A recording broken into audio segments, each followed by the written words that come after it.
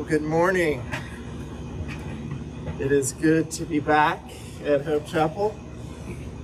I've missed all of you, and there's some new faces, and I look forward to getting to know those new faces that are out there. I would be remiss if I didn't start by just saying a huge thank you to all of you. Over the course of the summer, people asked me, was I worried or concerned about the church? And I said, I did not worry one bit, because I knew that you guys all would step up and I would hear from a distance the many things that you guys have done. And I also want to say a special thanks to Michael, to Betsy, to Andy, and to Colin, because they worked a lot this summer. And so let's give them a round of applause. Well, over the past several weeks, our hearts have been heavy as we have watched the devastation from the earthquake in Haiti, the destruction caused by Hurricane Ida, the rise in COVID-19 numbers, and the tragic scenes unfold in Afghanistan. And none of us can forget the picture of the 13 flag-draped caskets being welcomed back to American soil, and the over 600 souls lost in Afghanistan. These weeks have been devastating for us as a nation, and it's easy in times like these to lose hope. It's easy in times like these to think that the evil empire that we see in Genesis 3 will continue to thrive, destroying everyone in its path. But as followers of Jesus Christ, we believe that God is writing his own story, a redemptive and restorative story that he invites us to join. The book of Genesis begins this story. Genesis tells us how God created the world and gets our minds into the real world in which we live. In Genesis 1 through 11, we read the primeval history. These 11 chapters are full of beauty and evil. We see the grandeur and grace of God. We see the splendor and depravity of man. The basic storyline is creation is beautiful, intended by man. We see the takeover and evil of an evil galactic empire. But hope is not lost, because we see a small rebel force being established. This rebel force is a small flickering flame through the first 11 chapters. We see it in Adam and Eve's son Seth, and then through Enoch, who called on the name of the Lord, and then through Noah, who walked with God, built an ark, and who, after the destruction of the world, was still standing. And then in Genesis 12 through chapter 50, the story continues as we see this small flame of the rebel forces bursting into a glorious fire as God chooses Abram to be the father of nations and the leader of a great rebellion. So as we get our first glimpse of Father Abraham this morning in Genesis 12, we see two things this morning. First, I want to talk about the empire, and then secondly, I want to talk about the kingdom. Pray with me. Father, we are grateful for your grace and your mercy. Lord, you could have easily just destroyed the earth and not placed Noah on that ark and his family. But you are faithful to your promises and you're faithful to your people. And Lord, we're thankful that in the midst of all the destruction that we see around us, you are present. Your kingdom is growing.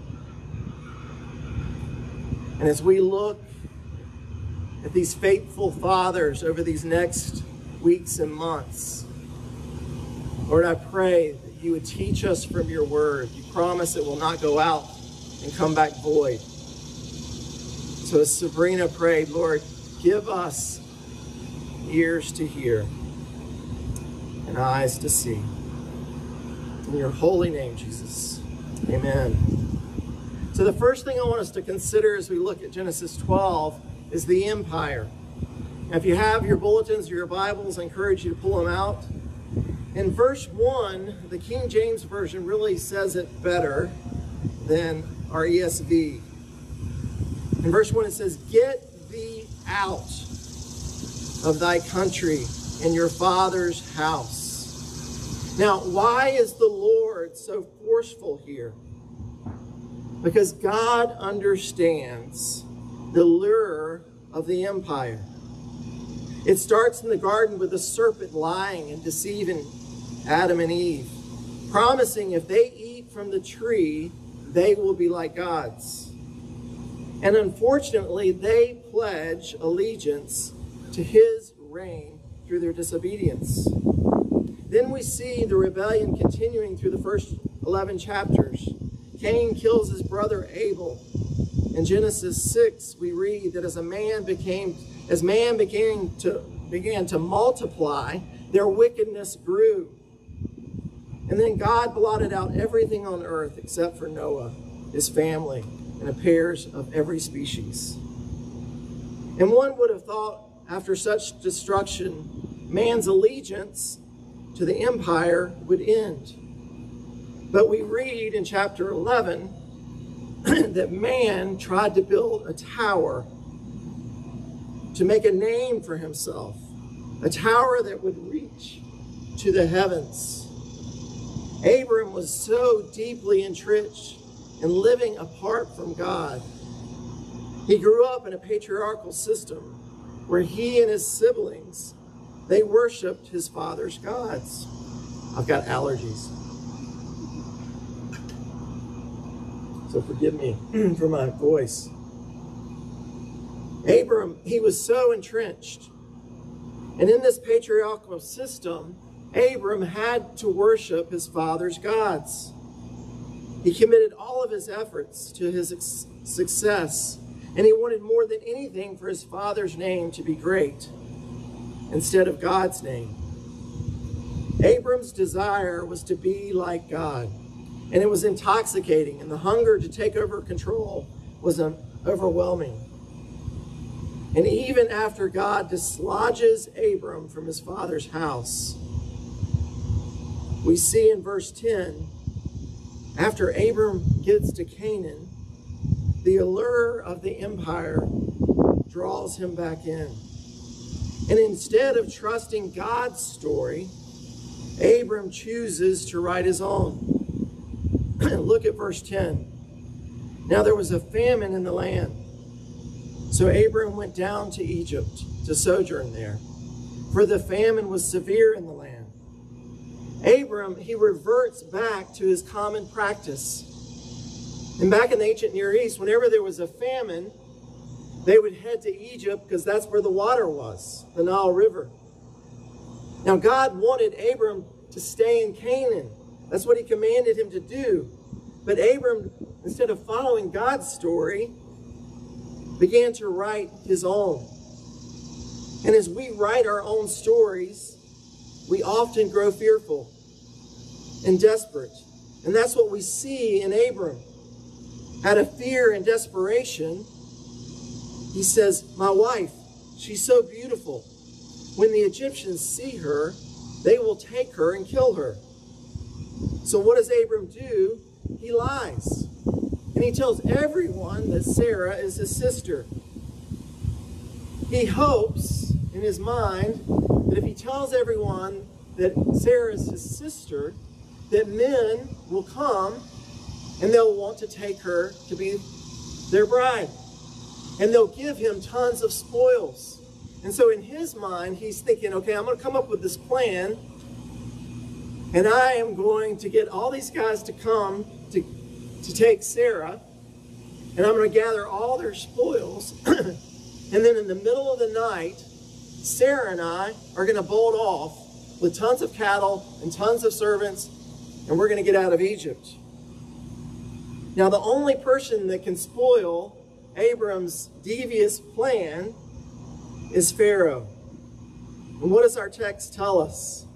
The text tells us that Pharaoh is so taken by Sarah's beauty that he takes Sarah to be his wife. Abram's schemes to protect himself have completely fallen apart, which is often the case when we fall prey to the lure of the empire and try to write our own story. And so we need to pause and ask ourselves this morning, how much do we trust our story to God? Do we trust his promises? Or do we try to write our own stories? I know during my sabbatical, I traveled a lot. And I went to, my first trip was out to Boulder, Colorado. And I boarded the plane here in Greensboro, fully thinking my plan was to arrive back in Greensboro. Well, when we got on the plane in Boulder, we went to Chicago. We landed. We got on the plane at like 10:30 to head back to Greensboro. We were on the runway. The airline pilot begins to throttle it. We start going, and then all of a sudden we hear a pop, and he throttles back. And then he tells us that something's wrong with the brakes. We head back to the airport, but no problem, we're going to get on another plane. So we get back to the airport, they get us off the plane, and then they immediately tell us, your flight's been canceled, and you've got to stay here. Now, that's the first time in all my years that I slept under some seats on the floor at O'Hare Airport with 2,000 other people who were also stranded. Now, that was not my plan. My plan was to go back to Greensboro. And I wish I could say that I let go of control, but I didn't. I tried everything in my power. I thought about renting a car. I yelled at the airline stewardess. I was awful. And that's what happens when we try to take over our own story. Well, you think I would have learned and said, okay, I'm going to trust you, God, when I go to Puerto Rico to take care of everything. But I was talking to a friend who was flying with me. He had frequent flyer points. I said, hey, let's fly first class, because if we fly first class, we'll be okay. We flew to Puerto Rico, got there okay, but on the way back, we landed on the tarmac, and there was a thunderstorm. So we sat for an hour. We knew we had 10 minutes to get to our gate. You've never seen an old man run as fast as I ran to get to my gate, but we missed it. I again had my plan to get back to Greensboro, but God had another plan that he was working and he was orchestrating. And so in neither trip did I make it back to Greensboro. I made it back to Charlotte and then drove back to Greensboro. Now, over the past 3 weeks, I had every intention of coming back here fully rested, fully excited about being back. But my mom fell 3 weeks ago and had a massive brain bleed. And over the last 3.5 weeks, it's been a roller coaster of up and down and up and down. And I wish I could say that I trusted God through all of that and his plan, but I didn't. Throughout the 3 weeks, I tried everything I could in my own power to write my own story. But Mom passed 24 hours ago. And as she passed, and throughout the whole summer, as I've studied Abram's life, God's been whispering to me, Todd, I am the author of your story. I am writing your story, so stop trying to go down to Egypt. Stop trying to take over control. Stop trying to write your own story and to trust yourself. But instead, trust me. So I wonder this morning, are you trusting God to write your story? Or are you like me, trying to take control and write your own? The empire is always going to try to allure us to take control of our own lives, to not trust God. But what we see in this passage is the empire is not ultimately in control. God is. And God promises in Genesis 3:15 that he is establishing a rebel army to fight against the empire. The small flame that was lit and carried through the first 11 chapters of Genesis is now catching fire with God's call to Abram. And God's kingdom is here on earth. And we see this, if you look back at verses 1 through 3, we see the kingdom catching fire as God calls Abram out of his father's, Terah's house. And having grown up in this patriarchal system, Abram had devoted his gifts, his talents, and all of his belongings to make his father's name great. But in these verses, we see God tell Abram that he is developing a new system, a kingdom, which does not center around the glory of man and his renown, but a system in which man's sole purpose is to make God's name famous throughout the earth. God says, I will bless those who bless you, and him who dishonors you I will curse. And in you all the families of the earth shall be blessed. God blesses Abraham so he might be a blessing to every family of the earth who trusts in him and worships him. And then in verses 4 through 5, Abraham, he trusts God, he obeys God, he leaves Haran, and he takes his wife Sarah and his nephew Lot and all their possessions, and he sets out to the land of Canaan. And then in verses 6 through 7, as Abram and his family enter Canaan, they see the land, and it's filled with Canaanites. The temptation to fear, to turn back, was great. But we see God's grace and his mercy as he reminds Abram of his promise. To your offspring I will give this land. And I love Abram's response here. It's not to write his own story, but to trust God's, and he builds an altar to the Lord. In verse 8, Abram pitches a tent, and he built an altar to the Lord. And like Enoch before him, he calls on the name of the Lord. Here we see a great reversal. Instead of building a tower of Babel and making a name for himself, or staying with his father in Haran and devoting all his efforts to increasing his dad's wealth and promoting his dad's name, Abram steps out in faith. He embraces a new system where God is on the throne, and he seeks to make God's name known throughout earth. And so, are the things that I am doing, are the things that you are doing today, are they going to add to God's glory and further his kingdom? Am I using my resources, my gifts, my talents to grow his kingdom? Are you erecting altars every day so that those that pass by will see that our God lives? The Westminster Confession, question 1 says, what is man's chief end? Is to glorify God and to enjoy him forever. God is calling us to leave our sinful patriarchal system that promotes man's glory, and instead to devote our lives to making his name great in Greensboro and beyond. Now, left to ourselves, as we've seen with Abraham, as I shared about my story this summer, our tendency is to abandon the rebel forces. Our tendency is to go back to Egypt. But chapter 12 ends with this beautiful reminder that our God, who is establishing his kingdom, is a gracious God.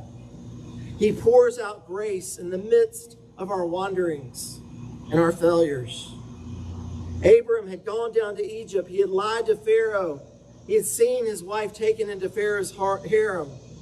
Abram was deserving of God's wrath. But instead, we see in verse 16, God moving Pharaoh to give a great bounty to Abram. Verse 16 says, for her sake he dealt with Abram. And he had sheep and oxen, male donkeys, male servants, female donkeys, and camels. He gave them all to Abram. Instead of cursing Abram, which he deserved, God afflicts Egypt on Sarah's behalf. In verse 17, the Lord afflicts Pharaoh and his house with great plagues because of Sarah, Abram's wife. And as a result of the great plagues, in verse 20, Pharaoh lets Abram and Sarah go, taking all their spoils with them. Here we see the amazing grace of God in full display. The essence of the kingdom is blessings. Blessings that are unstoppable, no matter how badly we screw things up.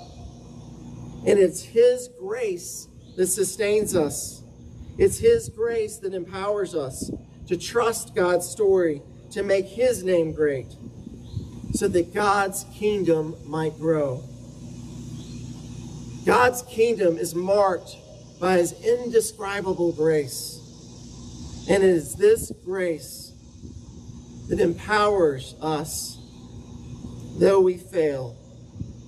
It is this grace that enables us to walk even when we're headed to Egypt, and then to repent and to rejoin the rebel forces, and to daily set out to do the work of the kingdom.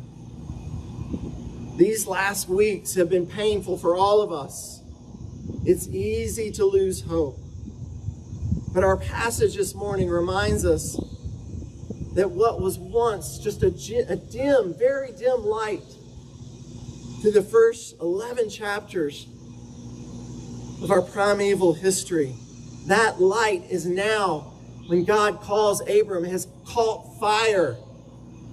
And that fire is bringing about God's kingdom. And it is shining in the darkness. And I believe with all of my heart that God is present here. And God is present in Afghanistan. God is present in Haiti. God is present at Moses Cone Hospital. God is present at Beacon Place as people take their last breath this morning. And nothing will thwart His kingdom. And so, brothers and sisters, will we repent of trying to write our own stories and instead trust God to write our stories and walk with Him? Will we repent of trying to make a name for ourselves or our family, but instead set out with all of our might to make God's name famous throughout the earth? I love how Daniel foreshadows and prophesies about Jesus in Daniel 4:3. He says, how great are His signs and how mighty are His wonders. His kingdom is an everlasting kingdom, and His dominion is from generation to generation to generation to generation, forever and ever and ever. Amen.